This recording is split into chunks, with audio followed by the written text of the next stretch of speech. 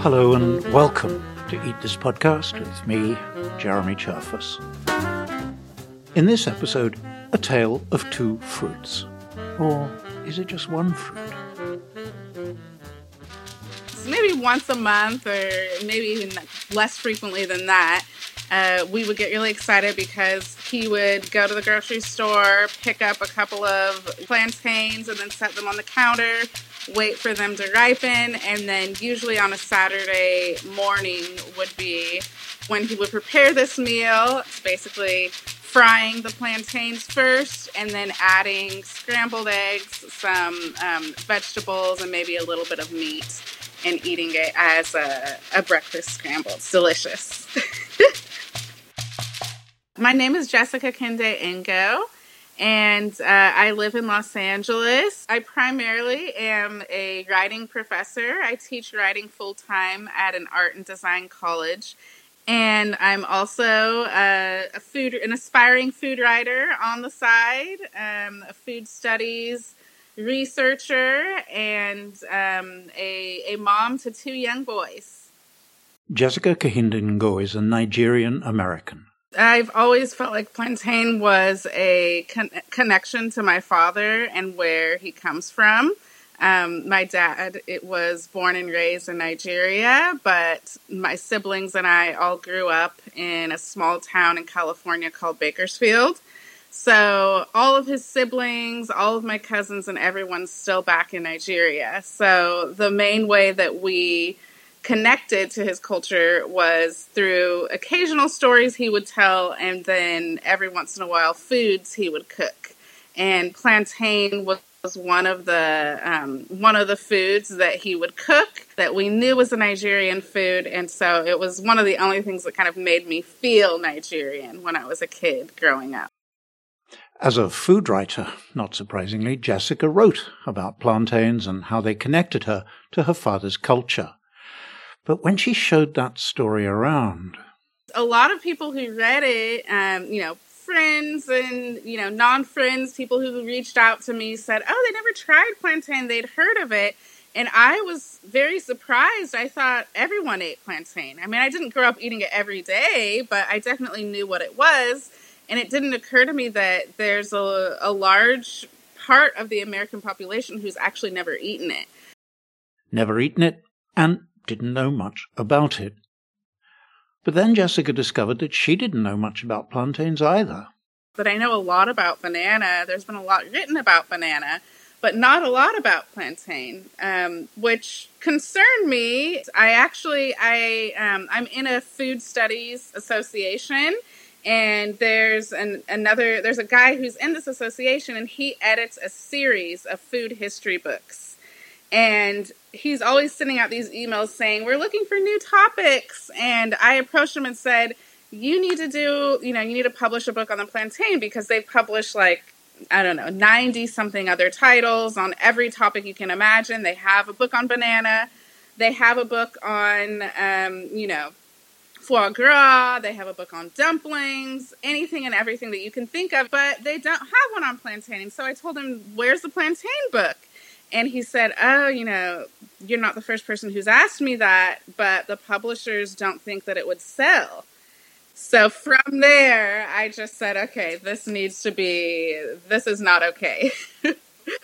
And that's how I came across Jessica's work, through her article saying that plantains don't get the same respect as bananas. Now, my own view, at least at the outset, is not that the book wouldn't sell, but that there's not really enough to fill a book, even quite a slim book. No evil corporations establishing banana republics, no ecological destruction, no complex transport and distribution network, not much in the way of Western popular culture either. On my own shelves, a few banana books mention the plantain, but only to say, for example, quote, that they have never been marketed on the grand scale of bananas and for that reason have not been included, end quote. But there's also a much deeper problem, at least the way I see it. Plantains are bananas. there's no real difference between them. There's a lot of controversy as to whether the plantain is a type of banana. Is it something different and it's a cousin to the banana? That's up for debate depending on who you talk to. A plantain is a banana. For at least one banana scientist, there's no debate. So I'm Julie Sardos. I'm a genetic resource scientist, and I work on studying, collecting, and conserving bananas. Plantain is a specific type of banana, so it cannot be different from a banana.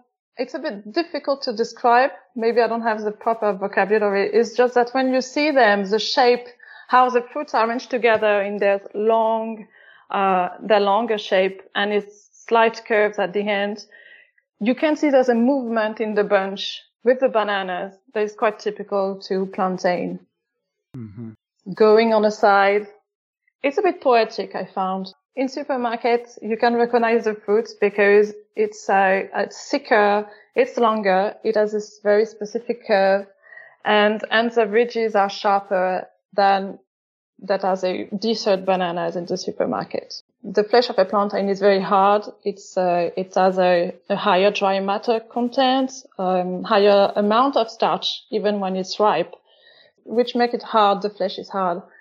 It's not really easy to digest when it's eaten raw because of this high content in starch. So it's very well suited for cooking because the flesh stays together when it's fried or boiled or roasted.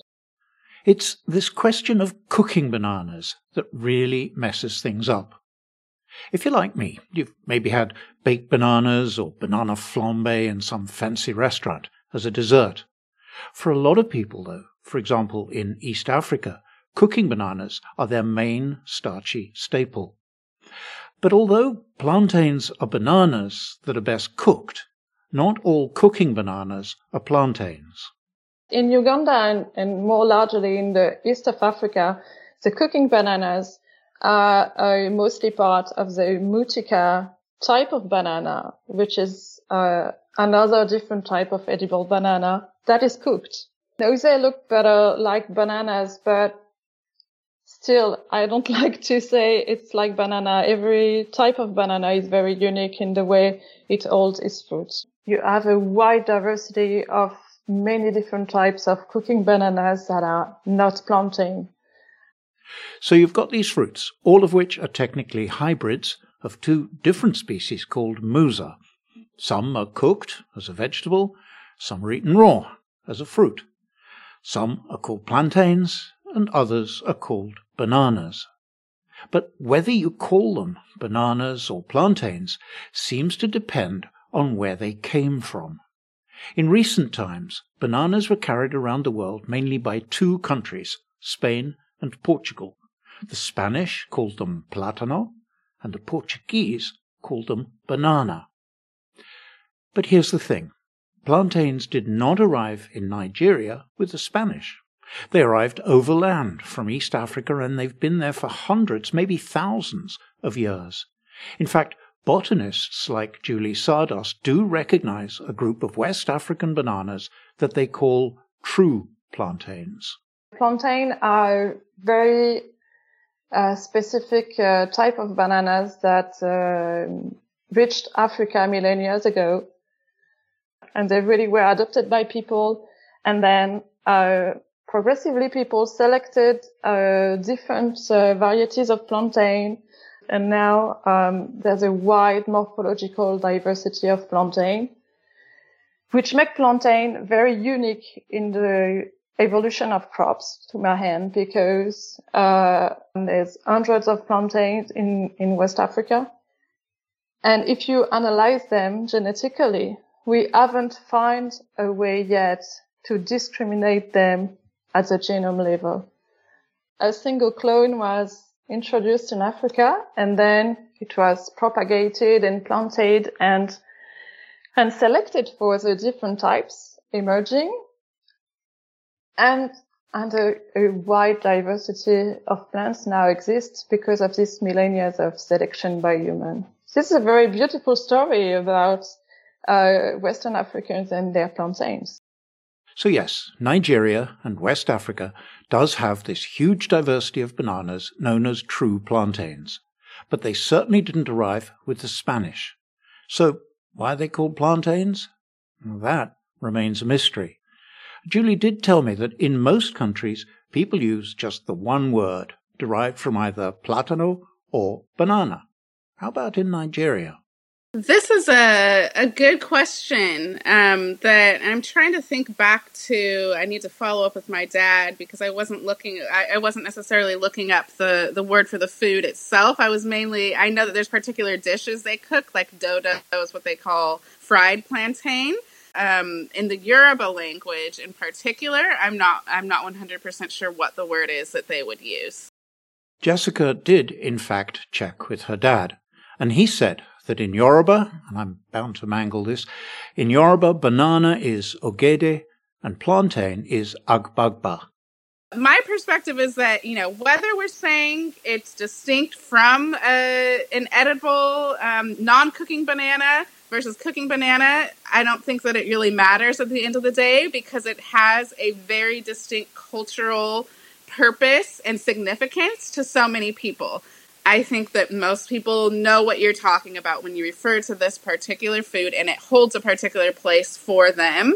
That fruit that holds the role of the cooking banana or whatever you want to call it isn't addressed as widely as the type of banana that we're more used to in the West. So you can call it what you want, but at the end of the day, I still think there's not enough coverage of this particular staple food. Fair point. Maybe I am being too pedantic in insisting that a plantain is a banana. And perhaps if you do the practical thing of treating cooking bananas and true plantains as essentially the same sort of thing, perhaps there is enough there to fill a book.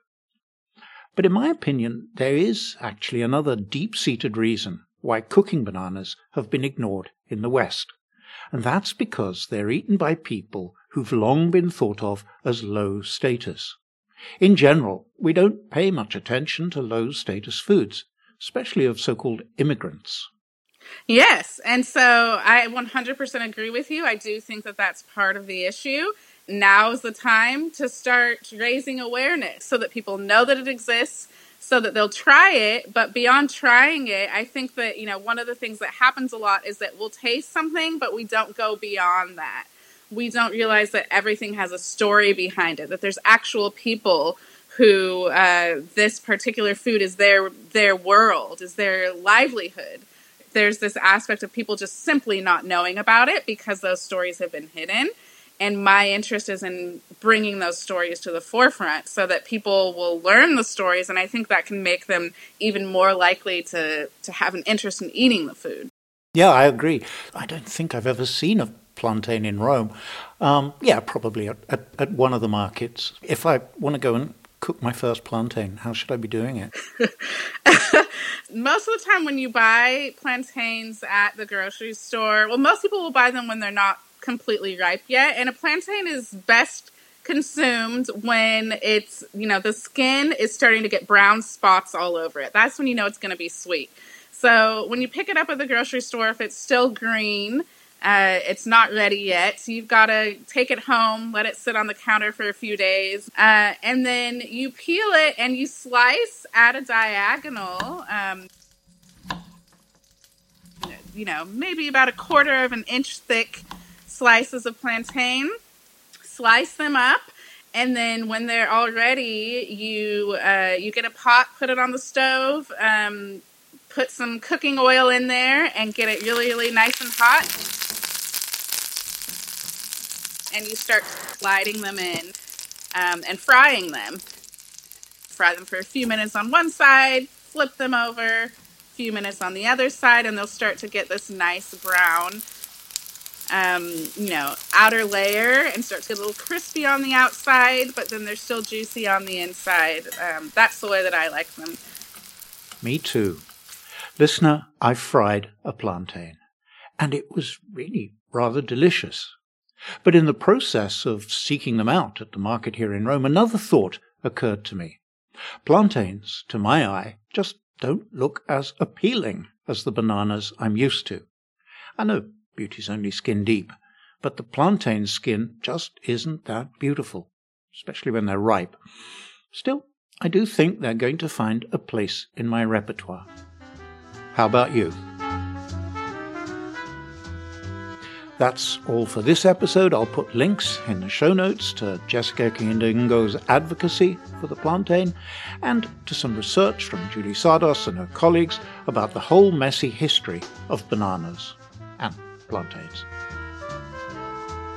You'll be able to find those links at eatthispodcast.com, where you can also dig into the archives, leave a comment, sign up for the newsletter, and even pledge support for the show. That's what enables me to offer transcripts. Till the next episode, from me, Jeremy Cherfas, and Eat This Podcast, goodbye, and thanks for listening.